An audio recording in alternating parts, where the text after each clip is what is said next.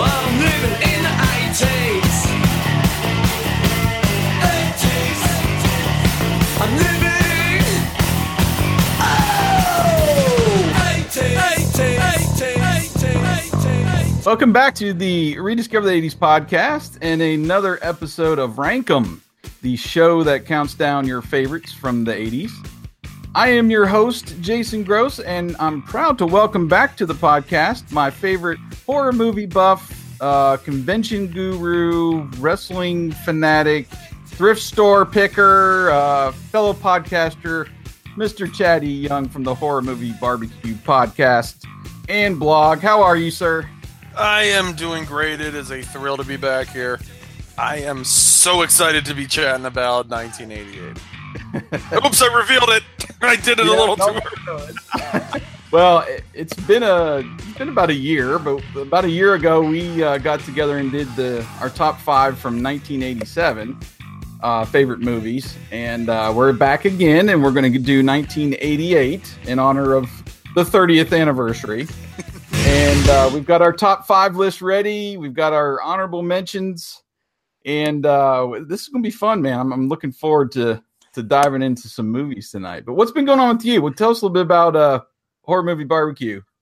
Let's see. Actually, in the next 2 weeks, I'm going to be celebrating 5 years of rebranding my blog as the Horror Movie Barbecue.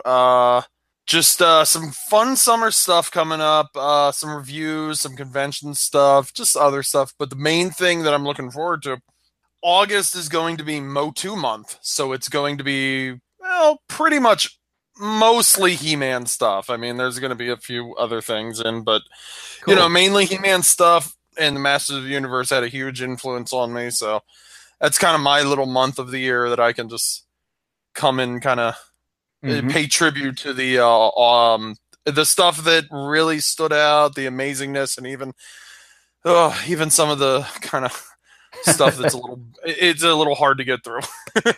Yeah.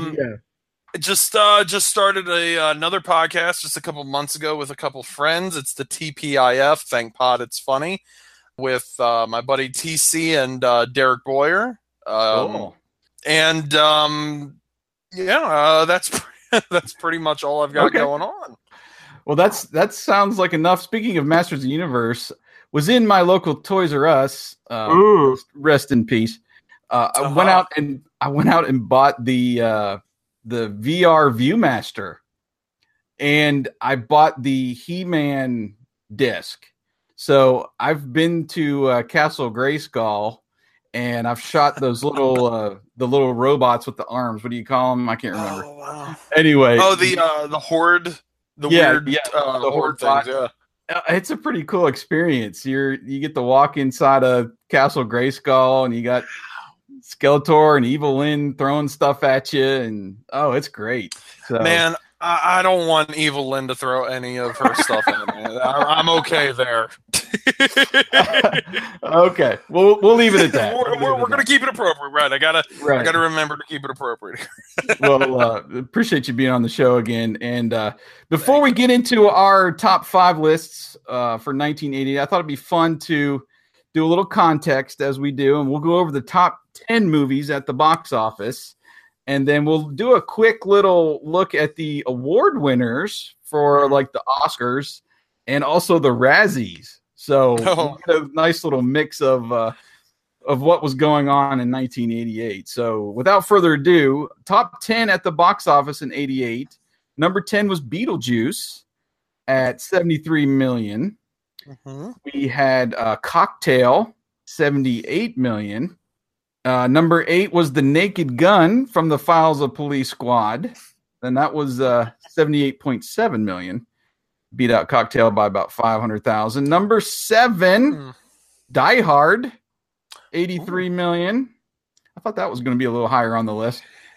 I'm surprised, yeah. Number 6, Crocodile Dundee 2, 109. 109 million. Number 5, Twins, Danny DeVito, Arnold Schwarzenegger, 111 million. Number 4, Big, Tom Hanks, 114 million. Number 3, Coming to America, 128. Number 2 was Who Framed Roger Rabbit at 156. And the number 1 movie at the box office in 1988 was Rain Man, 172 million. Rain Man. And wow. Speaking of which, Rain Man pretty much swept at the Academy Awards and even the Golden Globes. Mm-hmm. Best Picture for the Oscar and the Golden Globe. Best Director, Barry Levinson. Best Actor, Dustin Hoffman. He won the Golden Globe as well. Of course. Best Actress was Jodie Foster in The Accused. Never seen that. Yeah, I don't think I've seen that one either. Best Supporting Actor, Kevin Kline in A Fish Called Wanda. Best Supporting Actress was Gina Davis in The Accidental Tourist. I don't think I've seen any of those. I don't know that one. Yeah. And then over at the Golden Globes, as far as musicals and comedies go, Best Picture was Working Girl. I have seen that. And Melanie Griffith won the Best Actress. That's actually one of her favorites. And then Tom Hanks, he won for Best Actor in Big. Wow. So no, I did not know that. That was a little glimpse of the awards. Now let's get to the Razzies. Oh dear. Can I just kind of give you I want to give everyone a little warning. I guarantee you that most of what Jason is about to reveal that won the Razzies that year are probably going to be on my list. If that Nightmare on Elm Street movie is on the Razzies list, I'm not going to be surprised. No, it's actually not. I think you're actually safe. Okay. Good. I thought this was interesting. The worst picture was Cocktail. So you had Tom Hanks as in the worst picture, and Tom Cruise in the worst picture, and Tom Cruise in the best picture. So I don't think I've ever seen Cocktail. Oh, I've seen Cocktail. Yes, that's the one where he's like a bartender, right? Right. I don't think I mainly watched that for Elizabeth Shue. We'll just leave it at that. Okay, then. Worst actor. The worst actor of 1988 for the Razzies. Sylvester Stallone in Rambo 3. And I might agree with that just because Rambo 3 is my least favorite of the whatever it's up to now. It's a little cartoony, yeah. Quadrilogy. Yeah. I think it's 500. I don't know. They were talking about a TV show, and I think that fizzled out finally. Oh, good. I don't know. Just let it die. Good. Worst actress was Liza Minnelli, actually for 2 movies, Arthur 2 and Rent-A-Cop. Rent-A-Cop. Haven't seen either of those. Worst supporting actor was Mr. Dan Aykroyd in Caddyshack 2. Okay. Worst supporting actress, Christy McNichol in Two Moon Junction. Okay. Never seen that. I don't know what that one is, yeah. Worst director was a tie. You had Blake Edwards in Sunset and Stuart Raffle for Mac and Me. And then the worst new star was Ronald McDonald as himself in Mac and Me. Get the heck out. It is not. I'm reading it. You're lying. No. Truth be told, I have never seen Mac and Me. The only thing I've ever seen about Mac and Me is when who is it? Is it Paul Rudd that comes on Conan and always shows that clip of the kid in the wheelchair going down the hill? I actually just they sent me a tape. Sometimes you have to, like actors will have to approve a clip or a photo or something, a likeness that they're going to use. And I actually brought a clip. From the final episode? From the final episode. They're not supposed to, I mean, that's on total lockdown. No one's supposed to see that. Right, I know, but no one told me that. I didn't have to sign anything. And actors always say that, like, when, I brought a clip, and that's not true. We don't really have clips and bring them along. But this time I did. I brought a tape. You brought a clip. This is a clip of the final episode. And I thought maybe you could show it. Well, I'm just going to show it because why not? We might get in some trouble here, but as long as it doesn't give anything away, I think there's a lot of interest. Let's show this clip from the final episode of Friends.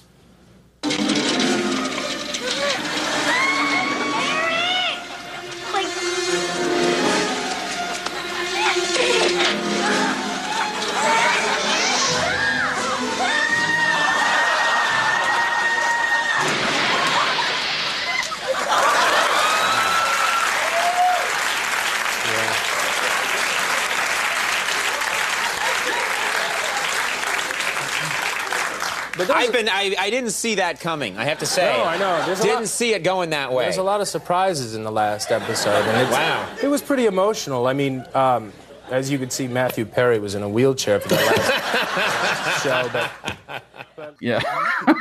Can I tell you, I saw that movie when it came out, and I even as a kid, I was like, this is like E.T., except not as fun.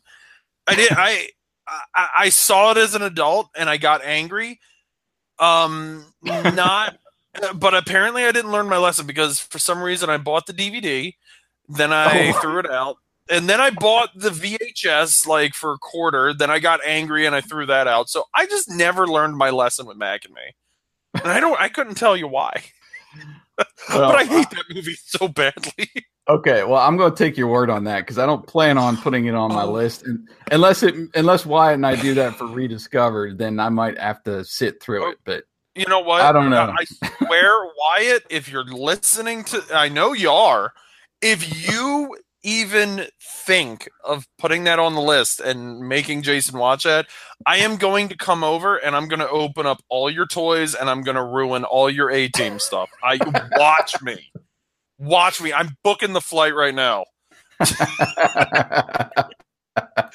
I love Wyatt. And then we'll do one more from the Razzies. Worst original song was Jack Fresh from Caddyshack 2, written and performed by Full Force.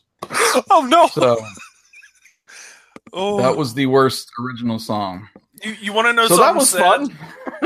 That was fun. You want to know something sad? I actually saw Caddyshack 2 before I saw Caddyshack 1 as a child. Really? Yeah, okay. Because it was like on HBO or something, and I remember how obnoxious Jackie Mason was, so I thought it was hysterical. Especially like when the horse like jumped over a fence and it broke wind, and I just thought that was the most hysterical thing ever. But man, I don't think I could go back and revisit that movie. Well, yeah, I've seen it maybe once or twice. It literally, if I'm gonna watch Caddyshack, you got to watch the original. So I don't even know why. Sure. You would want to go review that one, but anyway, that was your glimpse at 1988. So just a reminder about our rules, and as Chad stated about maybe there would be some in the worst list on his list. These are just our personal favorites. So this isn't what we think should be at the top of a list, and Rain Man was number one and they won all this awards, so I got to put it at no. Okay. Right. We just do what our personal favorites, the ones we've watched the most, the ones we go back to. Absolutely. So that's basically our ground rules. So I'm going to give you the floor first. What is your number 5 choice? Number 5 choice is actually a movie that I do remember seeing at the time, because my brother around that time, he was really into cars and he loved, everything about cars. So, License to Drive. Meet the Andersons. Yes! They're all awaiting a big event. For your information, this is exactly what I ate when I was pregnant with all of you. But Les is excited about an even bigger event. Less than 48 hours away, the people at the Department of Motor Vehicles are going to be handing you your license. His reputation is riding on it. Do you think there's any chance we could get it Saturday night? Not a chance in hell, Dean. The date of a lifetime depends on it. Mercedes Lane. But it doesn't look good. You failed. He failed? Honey, what is wrong with you? Something. Is this the end for Les Anderson? I thought that we had a date tonight. An innocent girl. A harmless drive. What could possibly go wrong? See, License to Drive. Hold on. You got to show him the rest. Oh, okay. Les knew that he could regret it. This is it. I'm up. He knew he might be sorry. Aren't you drinking rather heavily? This Mercedes has a dead battery. Okay, do your breathing. But he did it anyway. There's nothing to worry about.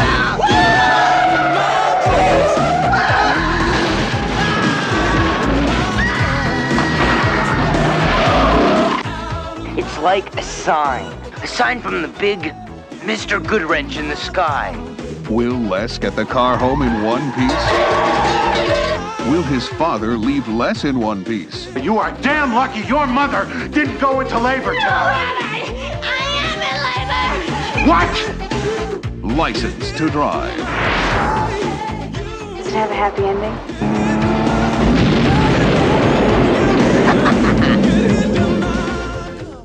I got to see that movie when it first hit VHS because he rented it. And the one thing I always remembered as a kid was the opening scene where like the school bus had like shackles on the kids. Because I just found that so weird. And I was like, that's not what high school's like, is it? And the other thing I always remembered as a kid was Uncle Phil, God rest his soul. I can't remember his name. James Avery. Yep. Oh, as the driving instructor. Just so good. Instructor. To the point that when I got older and I actually took my driving test, I forgot how it came up. We were probably talking about movies, but I brought it up with my driving instructor, and she's like, "Oh, I love that movie. I love him in it. I wish I could do that." So because getting your driver's license as a teen, it's pretty scary, but that movie, I think is one of the, it stars the two Coreys and Heather Graham. Right. Yeah, that was her first role, wasn't it? Was she in Meatballs? No, she was not in Meatballs. No. That was her first role, but I could be wrong. I think so. I think it was. Which is weird because when she did Austin Powers, I remember thinking, that's the girl from License to Drive. So, she had a pretty good career. She looks great, too. She still looks the same. But I thought the two Coreys were so good. Obviously, Corey Feldman playing Corey Feldman. Yeah. Yeah, and then you got Corey Haim. He's essentially doing the panicky Cameron from Ferris Bueller. Yeah, so, that's very true. And it's just the predicaments that they get themselves in. It's just so funny. But yeah, that's a really fun comedy. It's a really good teen movie. I still enjoy it. That totally missed me. I don't know how, but I didn't watch it until last year. That was the first time I watched License to Drive. Oh, yeah, and so I just confirmed too that was Heather Graham's first movie. Oh, okay. But I'm with you. The funniest parts to me was James Avery as the driving instructor. But there was some good ones too. When they're just destroying that car. Oh my gosh. I'm trying to remember now. They run into that drunk guy, right? And I can't remember what happens with the car, but I don't know. It was almost a little bit reminded me of like Planes, Trains, and Automobiles when they're just like losing parts of the car, as they're going along. Yeah, there's the roof, there's a door, there's. That's a fair analogy. You know what? That's a fair comparison. That's okay. Yeah. That's a pretty good one. My friend and I actually one time we were on our way to a convention. It was probably in like New Jersey or something. And I had this beat up old movie camera and we would kind of just do goofy stuff a lot. And he got into his old busted up. It was like a Corolla from like 92 or something. And we decided how great it would be to just have him get in and roll the window down and look at me and say, I don't need what was it? No thanks, Dad. I got a Ferrari. And then he played, the best part is he played Huey Lewis's Power of Love and just drove off. It wasn't even in the movie. So, but I mean, just such a fun movie. Such a fun movie. Yeah, it was fun. And not all of those stand up and you go back and, watch something for the first time and, whatever it is, sometimes it just doesn't connect with you. Like people that have seen it, 30 times over the years. But watching it for the first time last year, I thought it was still fun. So yeah, for what it's worth, I thought it was a good pick. Thank you. So my number 5, I'm actually going to go with Crocodile Dundee 2.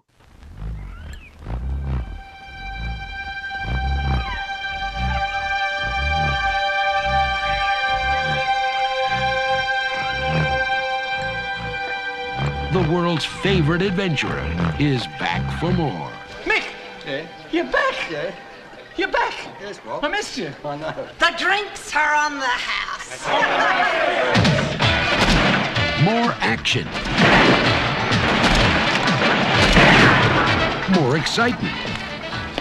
Don't try to stop me. I want to stop you, I just want to get past. I'm about to throw myself off this building. Would you mind getting a move on? I'm on my lunch break. More fun.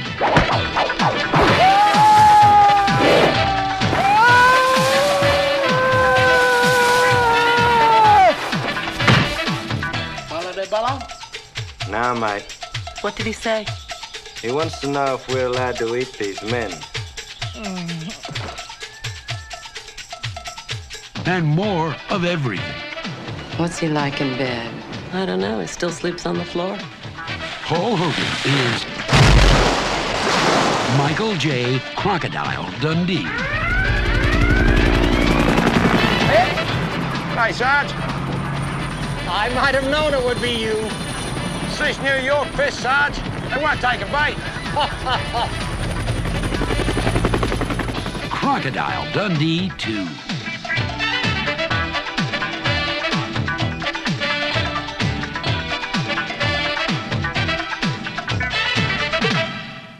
I think I've probably watched Crocodile Dundee 2 more than the original.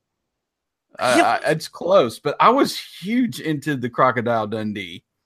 And this one, this one is where he goes back and he's kind of in his own element in the outback, and we get to see all of his buddies again. And then, he's after they have these, the drug lord. I can't remember what his name is, and his second in command there, and they're trying to foil them, and Louis, dadgummit, what's his name?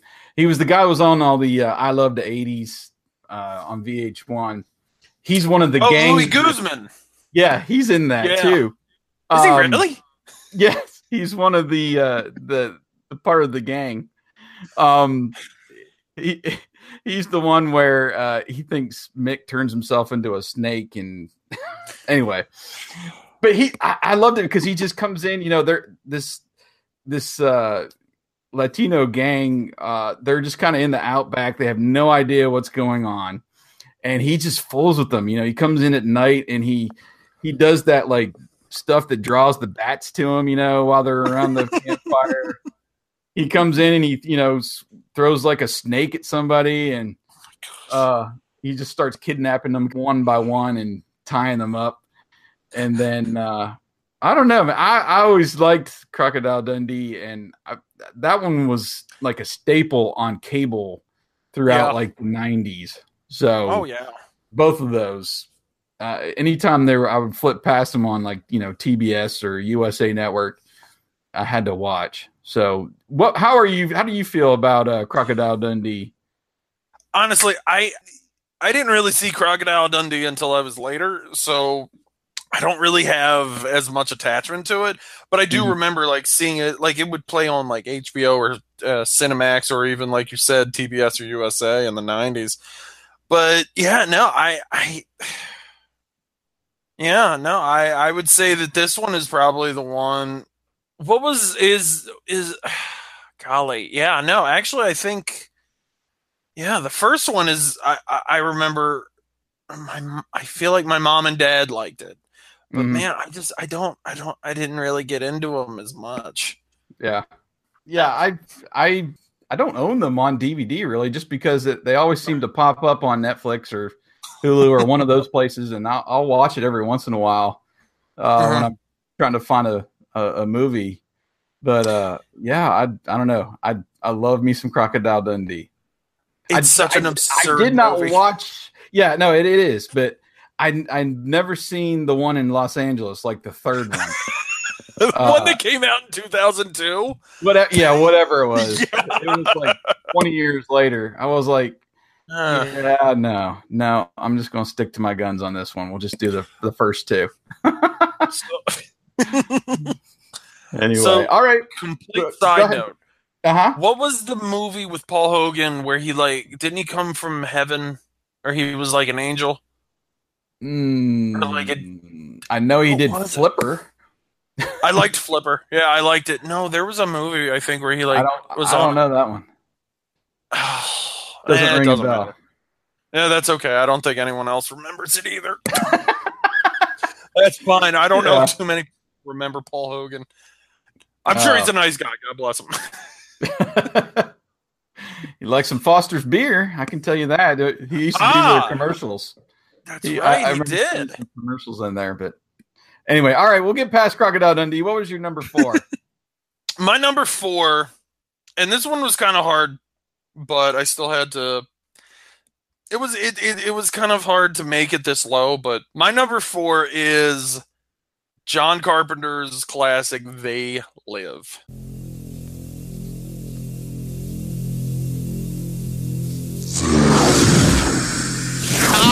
Masters! What do these things want, and why are they here? You still don't get it, do you, boy? They have recruited the rich and the powerful. They're running the whole show. Wake up! They're all about you, all around you. Blinded us to the truth. Take a look. They are safe as long as they are not discovered. I don't know what they are or where they came from, but we gotta stop them. Stay away from me. Put these on. They have us. Look at them. They're everywhere. Our owners. We have no other choice. I don't like this one bit. Leave it alone, man. It ain't none of my business. Ain't none of yours. We have been lulled into a trance. Listen to what I'm saying to you. We're in trouble. The whole world's in trouble. Control us. You're sending some kind of signals out of TV sets. I've got one that can see. Mama don't like tattletale. Now we start spilling some blood. Let's go! Push a button. I have come here to chew bubblegum and kick and I'm all out of bubblegum.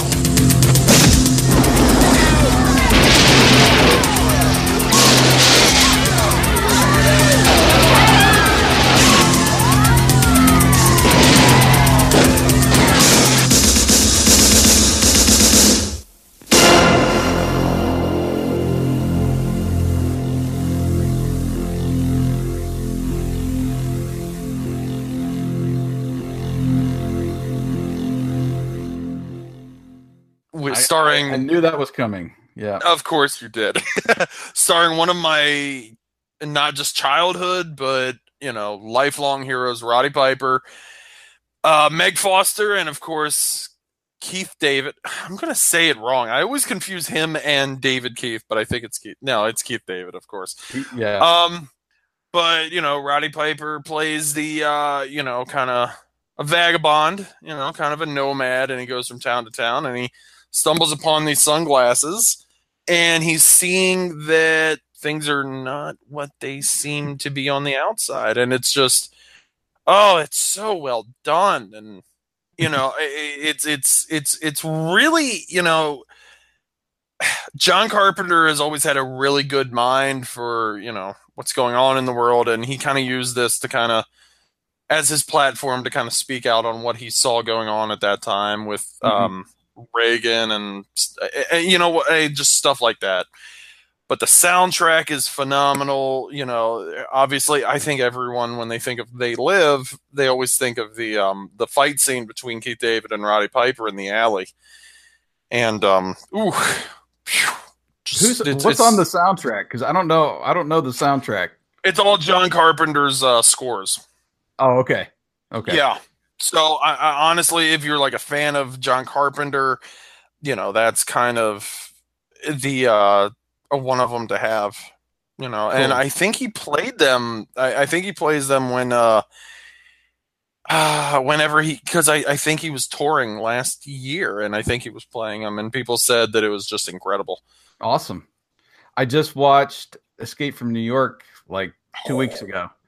First time I'd watched that in forever. No, forever. Oh, okay.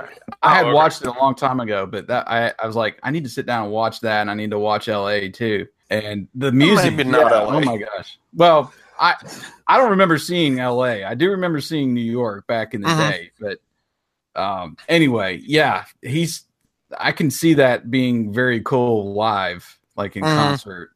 All of his music. And what's the line? I came to chew gum and kick ass, and I'm all out of gum. I have come to chew bubble gum and kick ass, and I'm all out of bubble gum. And I think he's in the middle of a bank, and he just starts firing on people. One of them, one of the aliens is talking. This is one of my favorite lines. This is one of them is like talking into his wristwatch.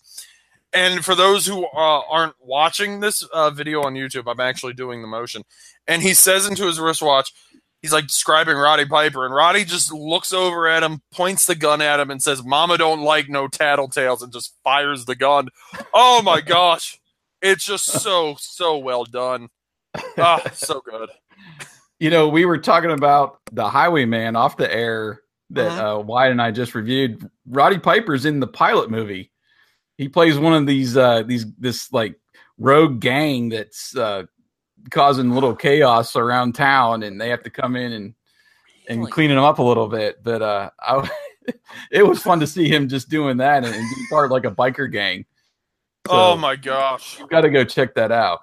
Well, now I'm going to have to. You know what? I think that was mentioned because his kids wrote a book after Roddy died, and it's very well done. But I think that now that you mention it, I think that may have been mentioned in their book. It might have been like one of his earlier roles because they live in '88, and I know Highwayman was '87. So yeah, he did a movie in either '85 or '86 called Body Slam. And it was starring Dirk Benedict.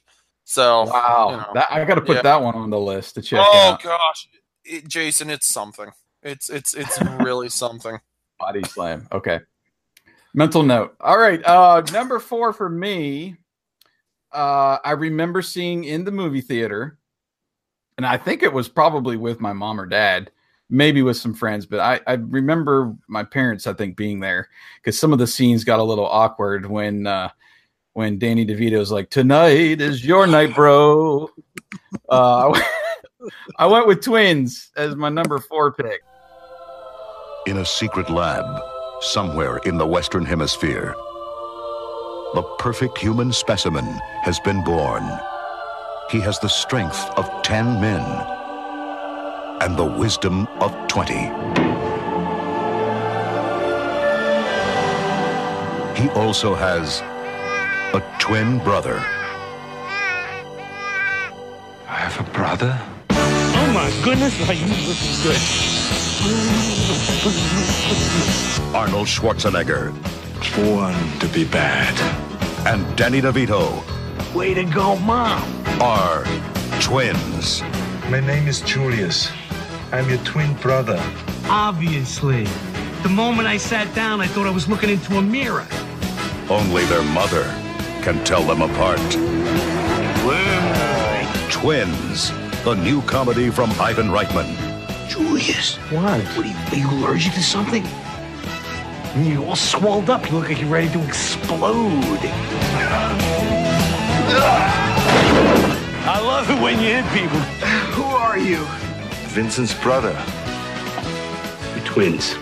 That's right. Twins. Coming this Christmas. Like I said, I remember watching it in the theater, and it was one of those that I remember going back to at the rental store in the 90s and picking up and watching over and over again. I don't know. It was just such a fun movie in that you could think that these two could be brothers. And then, you know, they meet the sisters there. Well, Arnold does. And, you know, just there's just the funniest points throughout the movie, you know, where he picks up the car to stop the alarm. You know, who knows that? he comes out of nowhere and he knows how to shut off a car alarm. And then, just that scene where they dress alike and the glasses and the coat over the shoulder and they're just strutting. You got to learn how to walk, man. You got to loosen up a little bit. Oh gosh, I love Twins. I love it. So, what are your thoughts on Twins? First off, I remember the thing that I always remembered as a kid was obviously the poster, because I feel like there was probably a cardboard stand-up in the video store. But also, I just remember thinking how ridiculous that movie was. Great choice. But the thing that always stood out for me is when Arnold Schwarzenegger is coming out of the shower, and he's screaming yakety yak. It's one of the most frightening things I've ever seen in my life. Forget the Terminator. That's what scares me. Right. And then the girl's kind of like there and she's like, whoa, hi. His awkwardness in that movie, when she's like, hey, he's like, I would love to have some of your cookies. And it's just like, oh my gosh. It's just the stuff that he was saying. It was kind of charming. Yeah. But that movie, oh gosh, it's been years since I've seen that movie.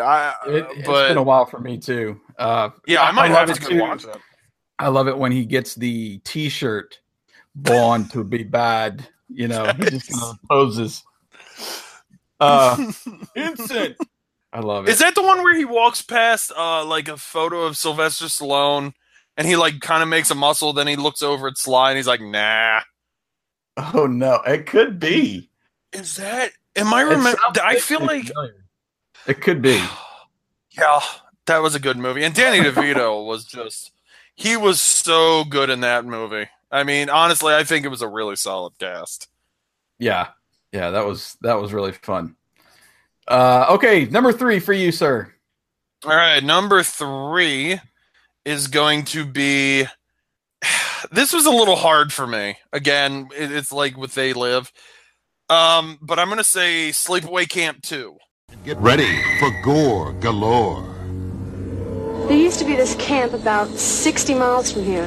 Camp Arawak. All these kids started getting killed. Well, it ended up that the killer was the shy 14-year-old girl that everybody picked on. Except she wasn't... Baby, you're supposed to be in the cabin. Let's go. Wait, what happened to the killer?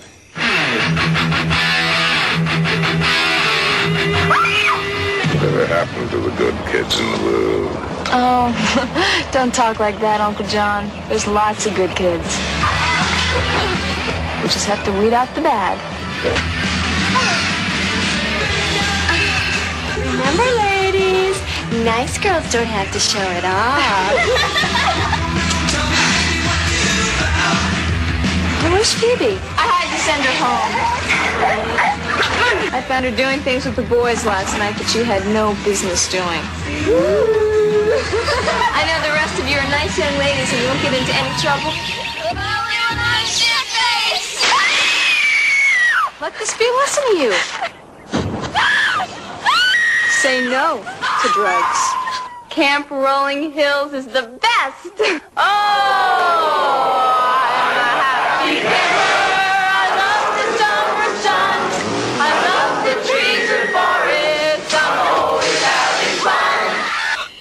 Like being the Wicked Witch of the West. Hey. But I know what happens when things get out of control. You're gonna tell. I'm a happy camper. I love the Christmas sky.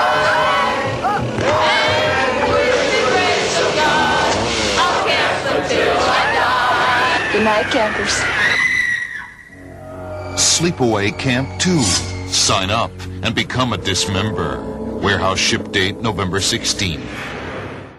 For those who have never seen it, it was, well, I don't know if it was a direct sequel to the 1984 Sleepaway Camp, but takes place a couple years after. If you've never seen Sleepaway Camp 1, I don't really want to spoil it. But Sleepaway Camp 1 was more dark, more serious, and this was more lighter, more silly. It was more of a parody, or not parody, but it's a little bit more tongue-in-cheek. I think it was released on VHS. I don't think it had a theatrical run because it was so low budget. But this was, a movie I didn't really discover until years later, in about high school, I think. And through Sleepaway Camp 2, I actually, discovered the Sleepaway Camp series, which is one of my all-time favorite horror movies series. It's just a lot of fun. It's, like I said, it's pretty silly, but it's a very 80s movie. It includes... So I'm going to give one spoiler here. It includes a death in an outhouse scene. Oh, okay. Yeah. The main character kills one of the campers by shoving her in a porta-john and having leeches all over her face. Wow. Interesting. Yeah.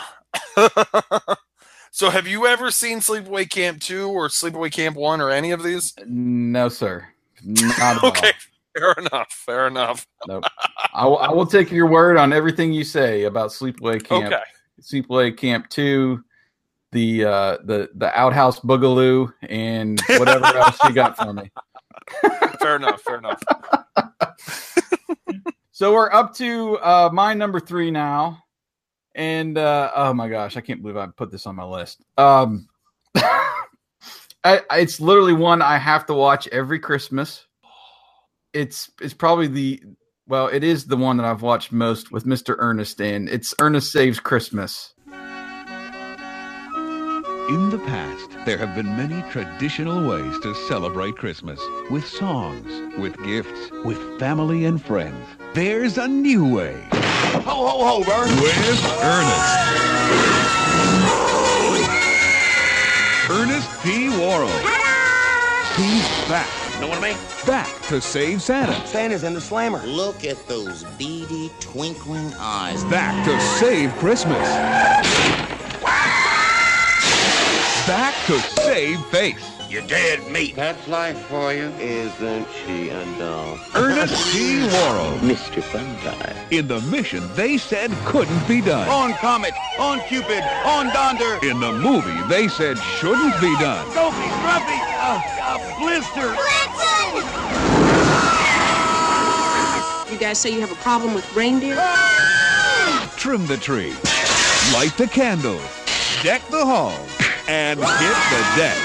'Cause Ernest P. Worrell's coming to town. I'm gonna die! And he's coming with colorful cards and festively wrapped packages. Air brakes. Ernest Saves Christmas.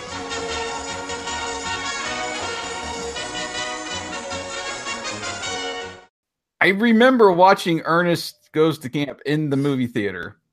And I don't know what it was about the guy, but I loved Ernest. And I even remember watching his little Saturday morning cartoon show that was short-lived. Well, not cartoon, but it was live action, like, these little skits and stuff. It was like on Saturday morning. But Ernest Saves Christmas, it somehow connected with me, and I love the thing. I love every minute of it. And I'm glad that I've passed that along to my boys, because we will watch it together now, and they love it seemingly as much as I do.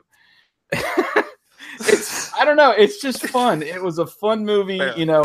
It's the Santa Claus before the Santa Claus came along, where they're switching one is retiring and the next one is taking over. What's funny is the dude that plays the new Santa, his agent, is the guy, the douchebag in Die Hard that tells him, to take his shoes off in the plane. It's the same guy. So I'm going to be honest, never seen Die Hard. Oh, wow. I don't have any interest. So. Well, I will say this. It didn't make my list. I'm more of a Stallone and Schwarzenegger and even, I would say, Jean-Claude fan than I am Bruce Willis. But anyway, Ernest Saves Christmas. Nobody moves, nobody dies. They're up there in the sleigh. And, real driving. He's in the taxi cab, and they're following that truck, with the Christmas trees, and one falls off, and he pulls this like fishtail 180 in the middle of the road and backs up, throws the tree in, it goes through the other side of the into the other window and smashes the window right in front of Santa, and just to save that little tree, Oh my gosh. So I don't know. I don't know what it is, but it connected with me. It's still a part of my Christmas routine, and I have to watch it every year.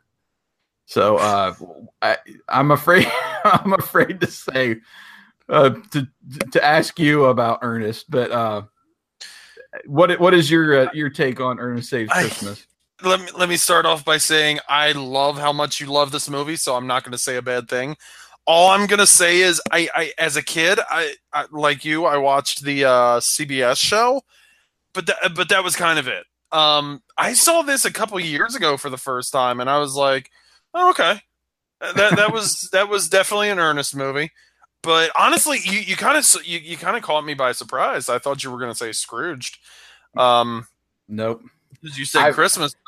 Yeah, I've watched Ernest Saves Christmas probably 50 more times than I've watched Scrooged. So here's my question. Because I know you love Christmas Vacation. Is this on your top 3 Christmas movies of all time? Definitely top 5, I'll say. Okay, fair enough. But it's up there. It's up there. He pulls out all of the characters basically that he did on the show. Right. And the mother and the mother. I do love the mother. The snake guy. I love the snake guy. You're the people ordering them snakes. The python. I love your Jim Varney impression, by the way.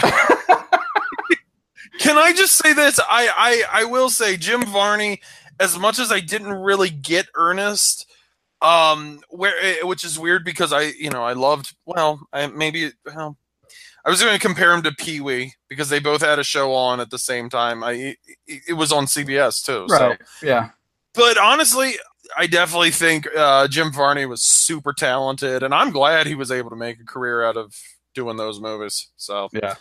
Nothing bad to say, and I love, like I said, I love how much you love that movie. Yeah, well, it's like I said, it started with Ernest Goes to Camp because I do remember watching that in the theater, and it just kind of snowballed from there. And when we got to Christmas, me being Mr. Christmas, oh gosh, you love natural. Christmas. Yeah, Christmas is as much as you love Halloween. I'm that way. Oh jeez. So, yeah. Oh wow. All right, number 2, sir. Let's move along. Number 2 for you. This is going to be controversial, and I think this is the thing that I feel like whenever I do a show like, your show or even like the Chat Report, people are always going to walk away and say, man, that chat is weird. But I'm going to say this.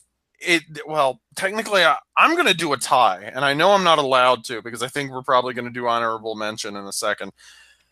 We'll give you the tie. Go ahead. Okay. I'm going to say Beetlejuice.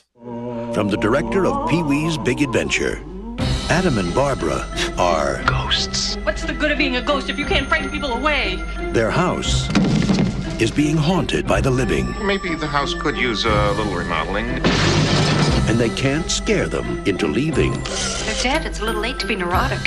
So they're calling on Beetlejuice. Beetlejuice, Beetlejuice, Beetlejuice. Who's no ordinary ghost. You don't want his help. Can you be scary? What do you think of this? Now, the party's over. You want somebody out of the house? I want to get somebody out of your house. But the fun has just begun. It's showtime. Learn to throw your voice, fool your friends, fun and party. Not bad. This is amazing. Want a cigarette? Oh, no, thank you. Oh, yeah, here I come, baby. He's guaranteed to put some life. Attention, Kmart shoppers. In your afterlife. Michael Keaton is Beetlejuice. I'm the ghost with the most, babe.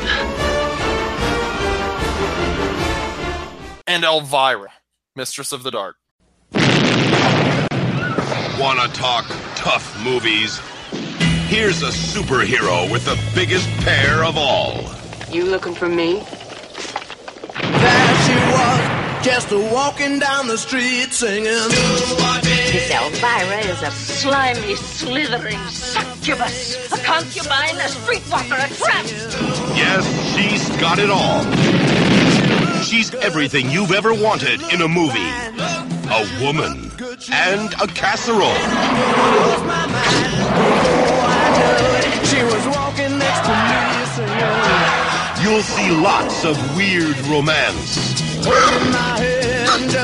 What's that perfume you're wearing? Super unleaded. Don't smoke. Loads of drooling madness. Ew, I hope you changed the sheets. Hey, Elvira, we got us a couple more volunteers. Great. Just grab a tool and start banging. A whole gang of awesome monsters. I'm bad, Jamal, you know it. And a few sleazy experiments. And there's nothing wrong with G-rated movies as long as there's lots of sex and violence. The charge is witchcraft. We ought to have one of these every year. See Elvira.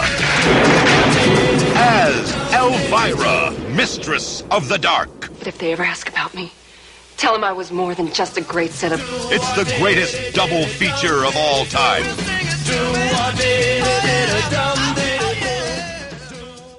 Okay. And go ahead. I was going to say personal preference, but yeah, I would lean more towards Beetlejuice on that one. But hey, yeah, I know you love you some Elvira, so. Oh, I think everybody does. Honestly, Beetlejuice was, again, that was my first introduction to Tim Burton. Well, but then again, as a kid, I didn't really know who Tim Burton was until like maybe, Edward Scissorhands. Like I knew, his movies. I couldn't identify him, but that was my first viewing of one of his movies. And obviously, Michael Keaton is my favorite actor. So he just is so perfect in that movie as Beetlejuice. And it's just the masks, the set, the designs, the cast is incredible. I mean, Glenn Shaddix is Otho. Mm-hmm. Alec Baldwin and Gina Davis. Obviously Winona Ryder. Despite the things, the trouble he's gotten in, obviously Jeffrey Jones was just tremendous, I think. Wasn't Catherine O'Hara? Yes, in there? In that. She was one of the people interested in buying the house. Right. The movie is just great. I got to see it in 35 millimeter on the big screen a couple of years ago, and as great as that Blu-ray makes it look, the 35 millimeter, it makes it look even better. It's not just a great Halloween movie, but it's just a great looking movie that you can watch all year round. And obviously it spawned, the cartoon, which I wasn't a fan of as a kid because I liked the movie more and I thought that it was kind of a step down. But it even had toys. I remember liking the toys more than I liked the cartoon, but nothing compares to the movie. I mean, that movie was just so good. I mean, and then just to kind of touch on Elvira, I'll just say this. I think it's it's like the female version of Pee-wee's Big Adventure, and Elvira. That's all. I'm not sure I've ever seen Elvira. Obviously, I see her more as like she do some like late night movie hosting, kind of like up all night kind of stuff, mm-hmm. And I think she even had some specials like on MTV and. Yes. That's who I know her more from, and I can't remember ever watching the movie or sitting down at least to watch the movie. The movie is so ridiculous, and I mean, I know I'm not the only person that compares it to Pee-wee's Big Adventure just because of the humor, the silliness. It's just a fun movie, and obviously Cassandra Peterson, she does not take herself seriously, whether she's when she's playing Elvira, and again, it's Elvira. That's part of the fun, right? Yeah, exactly. Beetlejuice was one of my honorable mentions, and really? Yeah, I didn't put it on my list. I have watched it over the years, and of course, I enjoy it too. Somebody clocked like how many minutes Beetlejuice is actually in that movie, and it's like very small. But when he's in there, he's just such the scene stealer, and he's got, and it just seems like the whole movie he improvised it. It's just got that feel. Yeah, and it probably. Parts of the what he did do was kind of improvised, but yeah, it's great, and the cartoon never connected with me. I do remember posting a little something when the live stage show had its last run at Universal Studios. That stage show, let me tell you. So if you got your own live stage show, there's something that just connected with fans. You did something right. I will say this: when I went down to Universal Studios in 97. I was just chilling in the hotel room. I think my mom went down to the pool or something, and I just kind of wanted some time to myself. So I was watching the TV. We were at I guess the hotel across from Universal. I'm sorry, in Florida, and they played the same little thing on loop where it's a guy dressed as Beetlejuice, and he'll just make sarcastic comments like, "Oh, the Ghostbusters. I don't like being around them," or something like that. And then right. This is the one I remember the most for some reason. I wonder if this is on YouTube, but he's talking about how E.T. has a glowing heart. And then this must have been done in 1990 because it was I remember how low budget it was and cheesy, but all of a sudden they're showing the E.T. ride and then they come back and the guy has a glowing heart and he's like, "Oh, I wonder where he got that idea from." It's just, but that Universal show with Beetlejuice, I didn't get to see it because when I went, I guess it was after Halloween, but I didn't get to see it. But I've seen it on YouTube. That thing is insane. Yeah, it was going up through just maybe, I don't know, 3 or 4 years ago. Yeah, and I think so. They posted the very last show on YouTube. That's really the only one that I've ever seen. I've never seen it live, but it was fun. They bring out the Universal monsters and they do all the rock and roll tunes and stuff. So it was entertaining. And he's Mr. Irreverent, if there ever was one, and just does not give a bleep about anything. So yeah. The appeal is there for Beetlejuice, and you can see why it became a successful cartoon, because I think it went for over 100 episodes, and he's just crazy. Oh yeah. So, and you want to, because now you talked about how irreverent he was. Now that I think about it, I am kind of shocked we didn't get an MTV, up all night with Beetlejuice kind of thing. Right. I am surprised we did not get a half an hour Beetlejuice is talking to people and he's stuck in hell or where? Yeah. What did they call it? Did they call it wasn't hell? Wasn't it purgatory? I can't remember off the top of my head. Gosh, I can't remember, but yeah, I'm kind of surprised we never got one of those. That would have been amazing. All right. My number 2, I've got a lot of comedies on here. I don't know. I guess it's a good year for comedies. It was. Number 2. It's in my top 3 with John Candy. It's The Great Outdoors.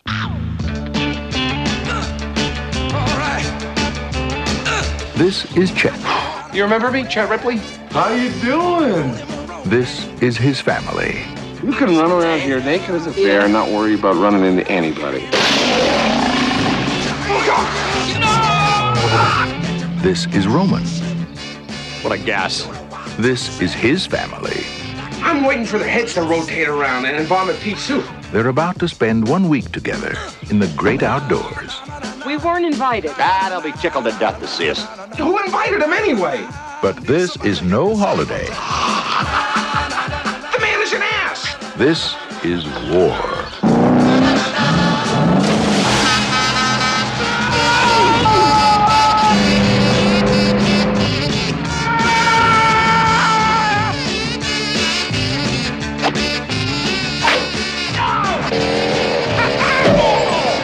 You wouldn't know a good time if it fell out of the sky, landed on your face, and started to wiggle. Are you gonna argue, or are you gonna enjoy yourself? Dan Aykroyd. John Candy. The Great Outdoors. Outdoor fun for the whole family. That had to hurt.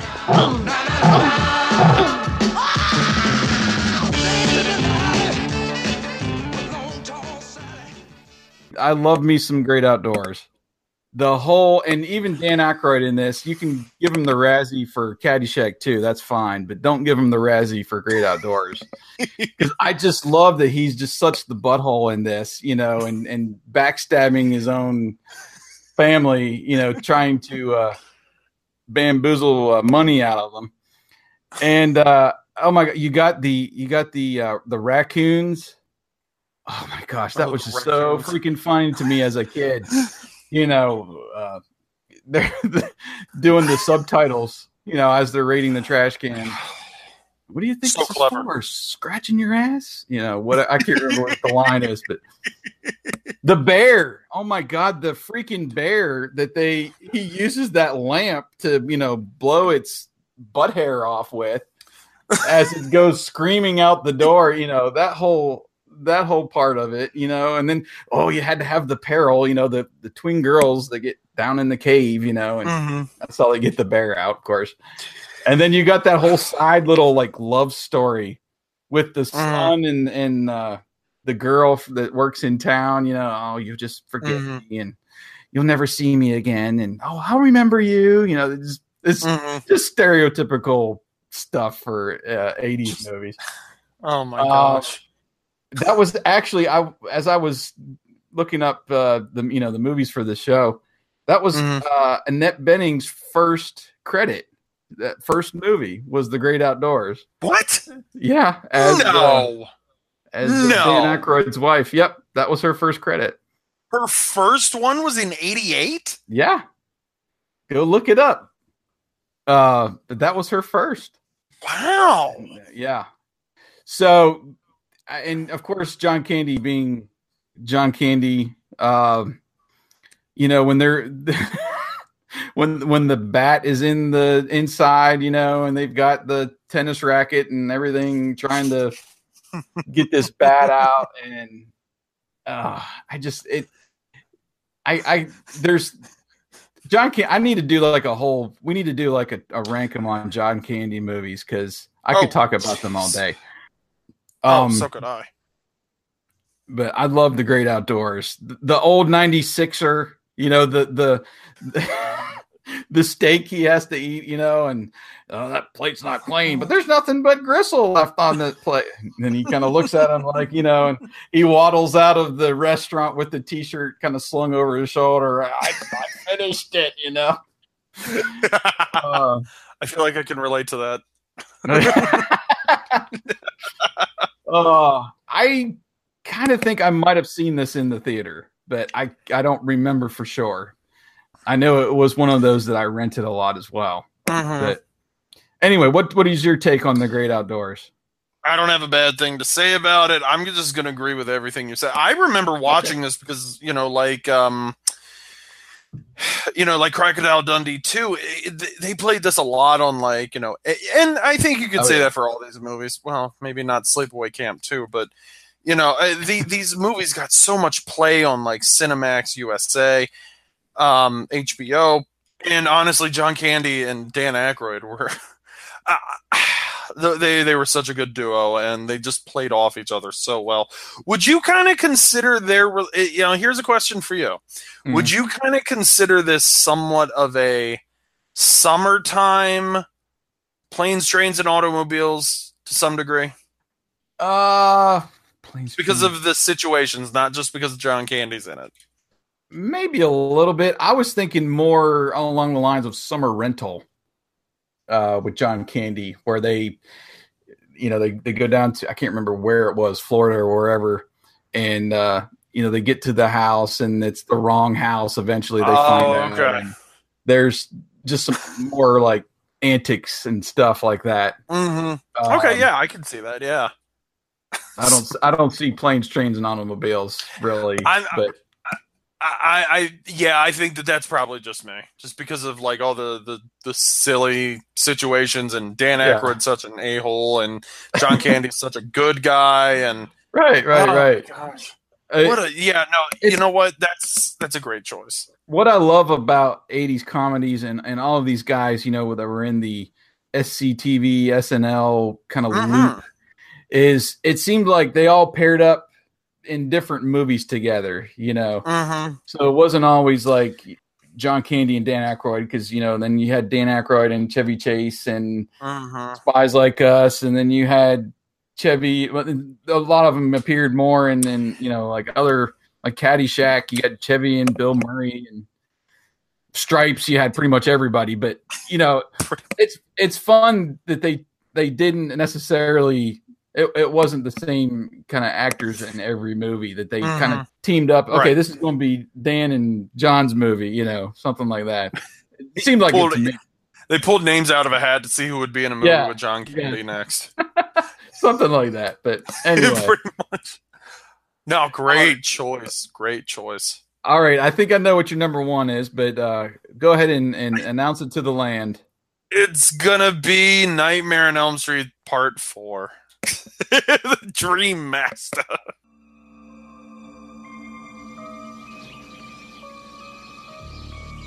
Do you know what terror is? Hello.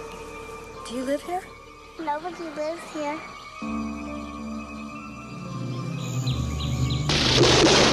Real terror.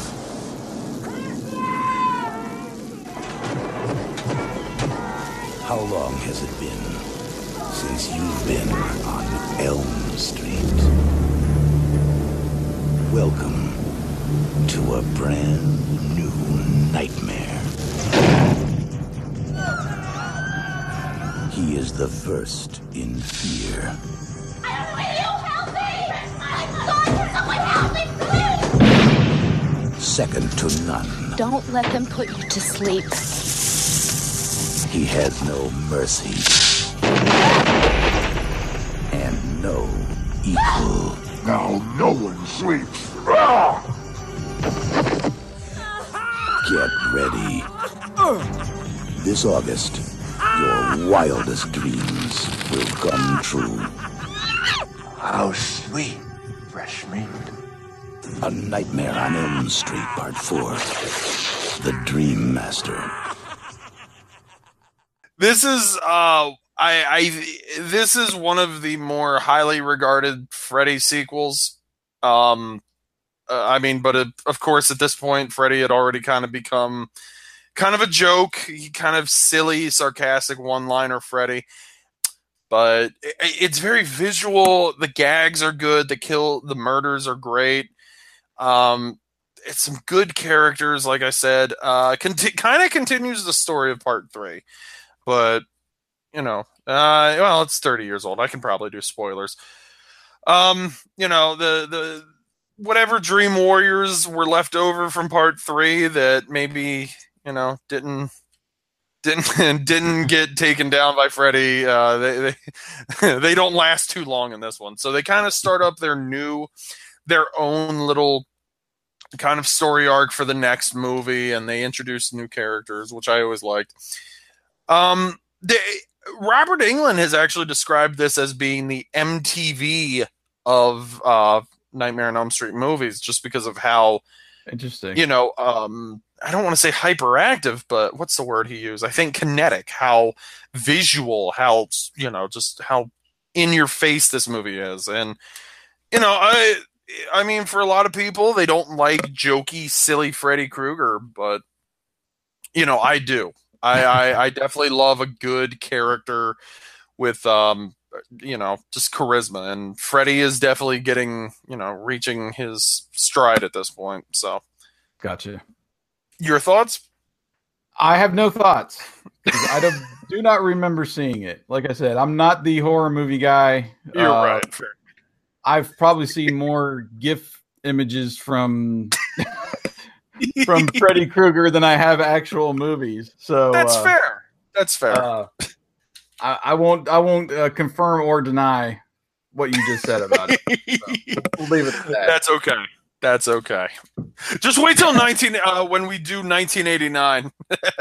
Well, I think we'll know what number one's going to be for both of us. But anyway, I don't know. We'll see. Yeah, I think we're on the same page. Okay. You guys will have to wait another year to find out. I hope not, man. Oh gosh, we got to do something in the meantime. Anyway, all right, we're up to my number one. Another comedy, one that I'm pretty sure I did not see in the theater, but I remember renting this probably the most out of all the movies at Silver Screen Video there in Clearfield, Pennsylvania. This is all about Lieutenant Frank Drebin in Police Squad, The Naked Gun. In this city, there's crime on every street. But one man has seen enough. He's Lieutenant Frank Drebin. Whatever scum did this, not one man on this force will rest for 1 minute until he's behind bars. Now let's grab a bite to eat. He's a good cop who's having a bad day. His best friend Everyone should have a friend like you. is in a coma.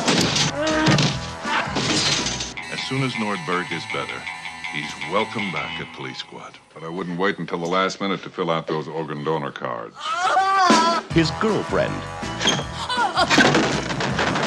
asked him to look her up. Nice beaver. Thank you. I just had it stuffed. Let me help you with that. And his city is in the hands of a master criminal with a sinister plan. I must kill the queen. How can any police story contain this much action? This much romance? I like cops. Or this much baseball? Starring Leslie Nielsen, a cop who's always on the alert. Mikhail Gorbachev. I knew it. Queen Elizabeth, everyone's favorite queen. Priscilla Presley, a woman who really cooks. How hot and wet do you like it? Ricardo Montalban. Frank. You're both right. George Kennedy, the partner with an appetite for danger. O.J. Simpson, as you've never seen him before. And Reggie Jackson in his first dramatic role. In a movie so big, it had to be filmed in color. The Naked Gun, from the files of Police Squad. See you then.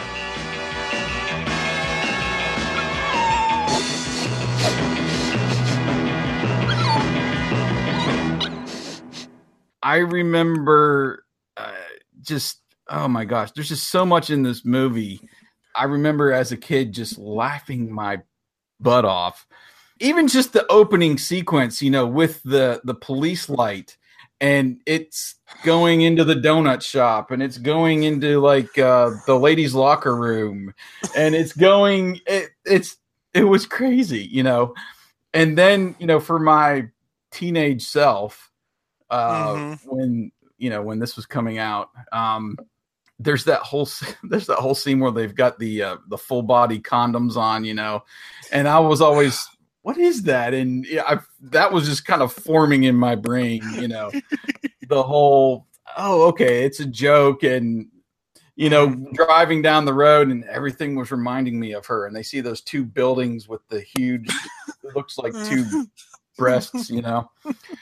Oh my gosh, nice beaver, you know. Just the whole. There's so much innuendo in that movie that went over my head, and you know, was years later after I watched it several times and been around my friends. I was like, oh, okay, so that's what that means. And then. Oh my God! There's just so much in here. You know, OJ, of course. That whole scene where he's just like beating himself up on that boat, running into this, stepping in wet paint and falling over the side of the boat. You know, and then giving him the old pat on the back at the end in the wheelchair as he goes tumbling down, flipping. You know, and then you know, there's just so many. You know, there's the running gag with the car where, you know, he leaves the car and drive and it goes and knocks over. Anybody can see who was the driver on that car, you know, and just stuff like that. It's going down the road. You see it. There's like all the airbags have been, you know, let out and it's on fire. And oh my gosh. The whole, okay. So yeah, when he takes over as the umpire at the baseball game. And then, you know, he does the national anthem. Yeah. A bunch of bombs in the air. And oh my gosh. Cannot. It's Enrico Palazzo. Right. Oh, good. Oh my gosh. There's just so much about this movie that if I watched it, if I put it in right now and started watching it, you know, I'd have tears in my eyes just from all of this stuff because there's just so much in there. They pack so much in there in one movie. And the best part about this is that Leslie Nielsen is not playing it as a goof. He is playing it as a straight man. Right. It's almost like he read another. He was such a genius because he was so silly and ridiculous, and he was just playing this role so serious. Yeah. It was so clever. I got to be honest. I think I saw this movie because I don't know how I convinced my mom to rent it, but I think she rented it for me around the time that second one came out because I really wanted to see it because I thought it looked silly. And she wasn't really too fond of some of the jokes, and you know, I didn't get all the jokes like you said at age you know, whatever age it was, maybe 8 or 9 when that second movie came out, but so funny. Yeah, and it's got probably my favorite scene, probably the one that I probably rewound the most when I would rent the video is when he's doing the press conference and he leaves the microphone on as he goes to the bathroom, you know, and the mayor lady, or it might have been might have been part of the police. You know, she's trying to give her speech, and he's oh my God. He's like shaking it off. You know? Oh my gosh, that's like one of the funniest things ever to put on film. So good. Was this the one where like he gets off a plane and he thinks everyone's for him, but then Weird Al comes out of a plane or something? Or was that the second one? That might have been number 2. I don't think that was the first one, but I do remember that one. Yeah. That was funny. No, Weird Al's here. What's that? So here's my question to you. Were you a fan of the what was the TV show? The Police Files? Yeah, I think it was just Police Squad. Okay. I don't remember ever watching the Police Squad before this movie. Right. Because it came out, I thought it came out maybe a few years prior to it, but I have to go back here and confirm that. But anyway, no, I've never watched Police Squad, and it was just one of those that I don't know. I was probably over at a friend's house and we watched it, and Yeah, Police Squad was 1982. So that was 6 years prior to the movie. So anyway, I remember going out and watching probably the sequels in the theater, 2.5 and 33 1/3, because those were early 90s, and I would have, that would probably been right up my alley after watching the first one so many times. But oh man, gosh, there's just so much I love about the Naked Gun and just that style of humor. Yeah, he's like, and I think he even did play Mr. Magoo at one point. But yes, he did. It's basically that character where he's just kind of walking through. He's trying to do his job, and I just can't imagine being on set with him and trying to keep a straight face. I'll tell you this. The first horror movie I ever saw was Creepshow. And he was in that. It was him, Ted Danson, and it's killing me. I can't remember the woman that was in the segment, but I saw he wasn't like Leslie Nielsen, as everyone like from Airplane or Naked Gun. Right. He was a little bit crazier, and he was a little bit more serious, but not with the humor. And they did a documentary on it. And they said, like, you would go to dinner with him, and he, like, all eyes were on him, just cracking people up. He would apparently walk around with a little fart machine. So he would just, like, if you're sitting there talking to him, he just starts pressing it, and, like, oh my God. He did that on the Arsenio Hall show one time. Like, I guess Arsenio was asking him a question, and he presses it, and Arsenio just starts busting out laughing, and the crowd just goes crazy. I mean, who else does that? Like, nobody. He literally, probably more than just Arsenio, but I do remember that being kind of his thing when he was on like a talk show. He'd have the little fart sound effect thing, and just out of nowhere, he's just talking about something, and just let it go. But actually, Weird Al. This was the one with Weird Al in it. Yeah. Okay. It was the first one. You were right on that one. Oh, and then the other scene. The other scene is when he's with Ricardo Montalban in the office, and he's got that exotic fish, and he's messing around with it, whatever. And he's got the whatever pen or something in his other hand. And he gets the thing stuck on his finger, and he's waving around, and water's flying everywhere. And the other character, he's just kind of, looking away, turns around, puts that pen right through the fish, and dumps it. He dumps it back in the aquarium when he leaves. And oh my gosh, it was just. I remember rewinding that scene many, many times. It's just so funny. What a great movie. Great pick. Yeah. All right. Well, I think that's going to do it, man. We'll run through some quick honorable mentions. Okay. What do you got on your list? My list is actually, this was hard for me to take off of my top list, but I had to make room for Beetlejuice and Elvira.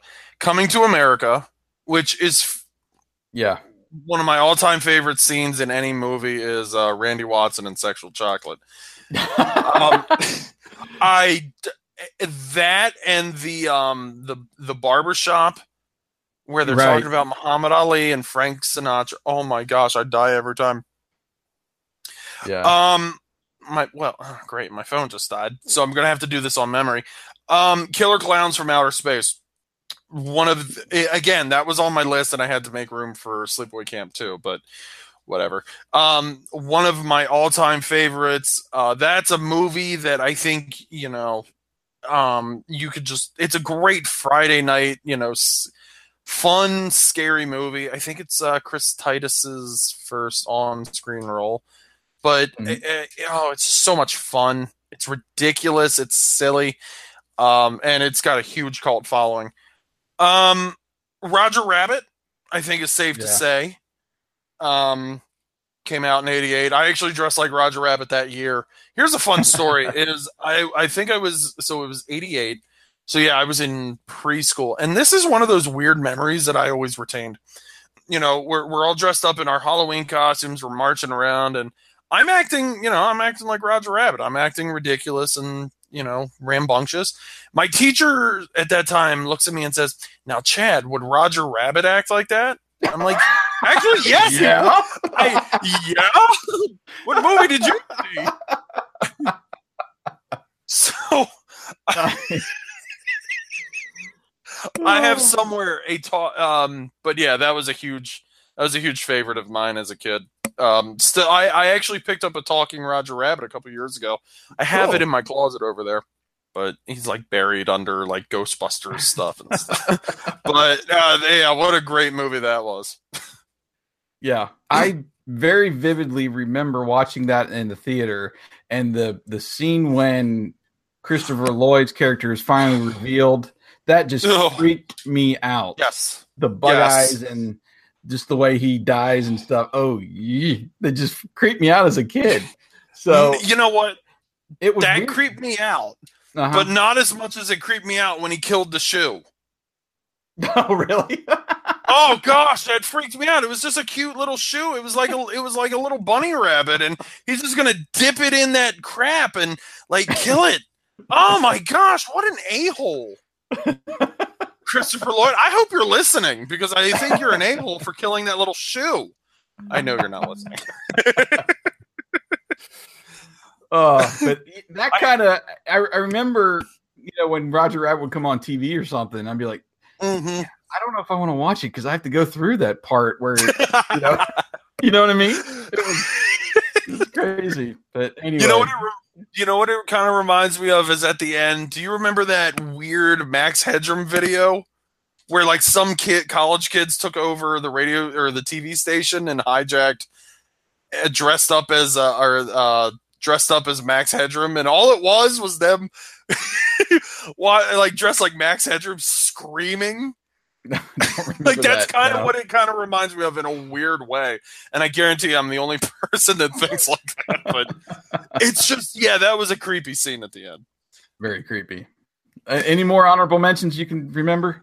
Not off the top of my head, unfortunately. Okay. I'm sure I'll remember something if you mention it. Well, just off my top 5 was Beetlejuice, Coming to America.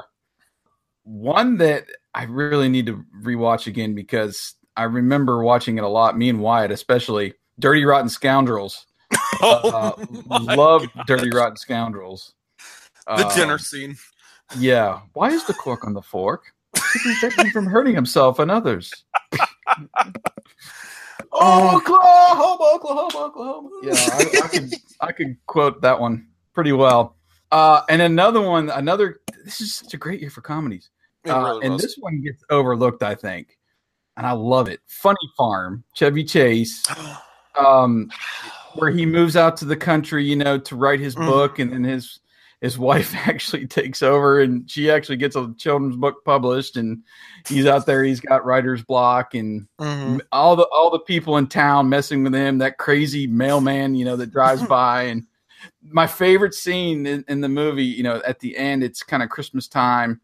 They're trying to sell the house, and they announce, to the town that anybody that does any special, act of kindness while the potential buyers are there, they get like $50. And of course, there's like a team of carolers that come to their house, and the mailman, who has got that crazy laugh, he just comes inside, delivers the mail to them, like gives them a fruit basket or something.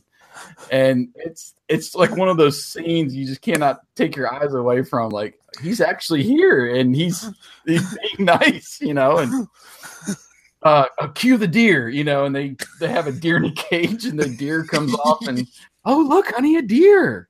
Oh, there's wildlife here at this house. It's such a great movie. I feel like that's one of Chevy's. That doesn't really get brought up a lot when people talk about. No, it doesn't. It's very, Chevy's very underrated. Because he was good in it. Oh yeah, I love it. Few more I'll throw out there. Bloodsport. Yeah, I remember watching. Classic. Yeah, I remember watching that one all the time on cable. That was a cable special. That was one of those movies. because I know you said earlier you were a Jean-Claude guy. That was one of those movies that actually, I think, was one of the last good, and I'm saying that with like quotation marks. Yeah. One of the last good canon movies. Okay. It just had kind of that, I don't know, Karate Kid feel, but with blood, you know. Lots of it. And bones. Yeah. Oh, I hate that scene. That always freaked me out too. Sure. Anyway, and if like you said you hadn't seen Die Hard, it's not one that I'm like really gung ho for, and I can appreciate people who enjoy it, and I'm just more of a Rambo, Stallone fan than I am Bruce Willis.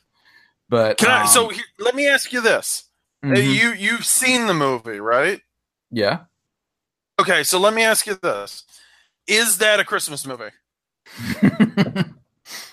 I know I'm opening a can of worms here, but I lean more towards it's an action movie set at Christmas and not a Christmas movie. Fair enough. Who cares?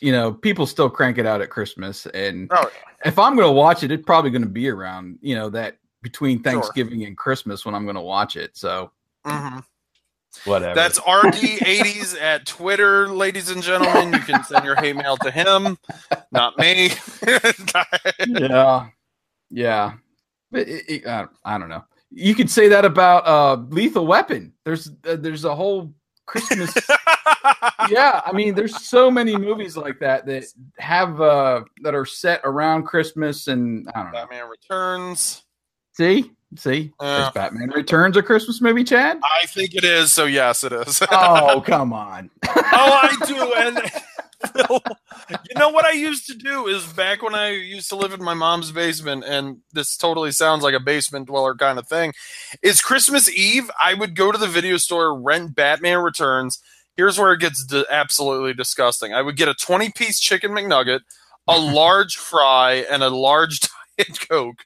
I do like the taste of Diet Coke or Diet soda. I prefer Pepsi, and then I would go and watch Batman Returns, and that's why I was single for so many years of my life. So yeah, it's a Christmas movie to me.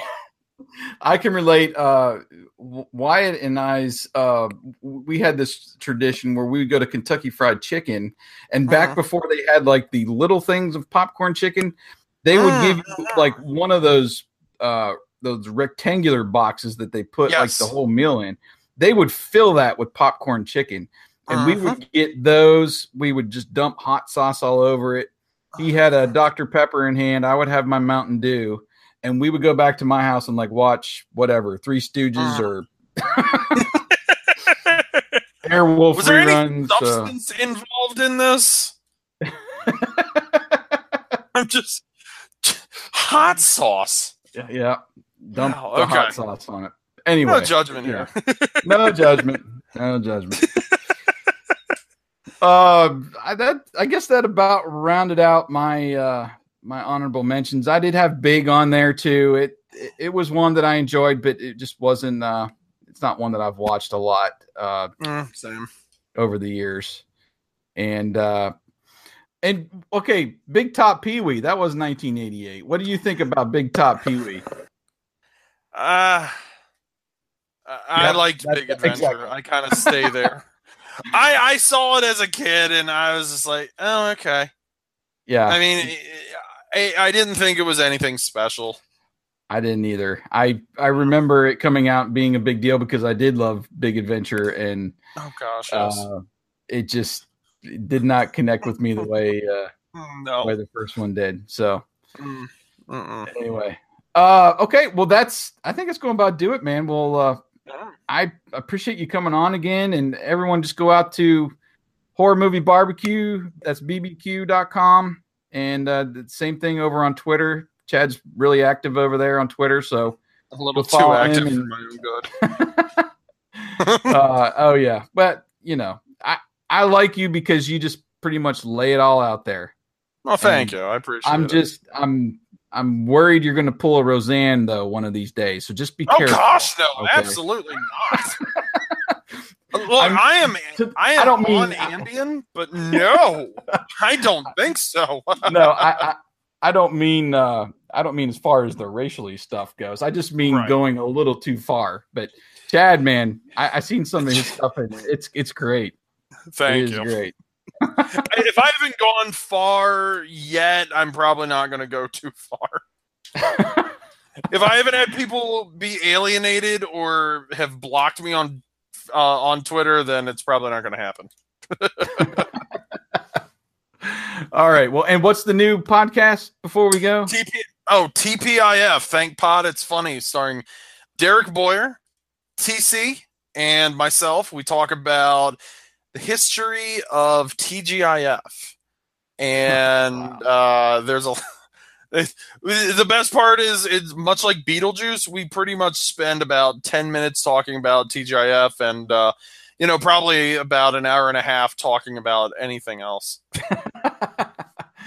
Well, but no, we're getting it going. We're having a lot of fun. I think we're starting to hit our stride, and we're kind of we're figuring out what we like, what we don't like. So, well, that's part of podcasting. If you're having fun, then the listeners will follow, and they'll realize you're having fun. So, that's the big part of it. We definitely hope people will come over and take a listen. Well, I'll put a link up in the show notes, and again, link over to your site and over to Twitter. So again, thanks for coming on, Chad. Thank you. I had a blast.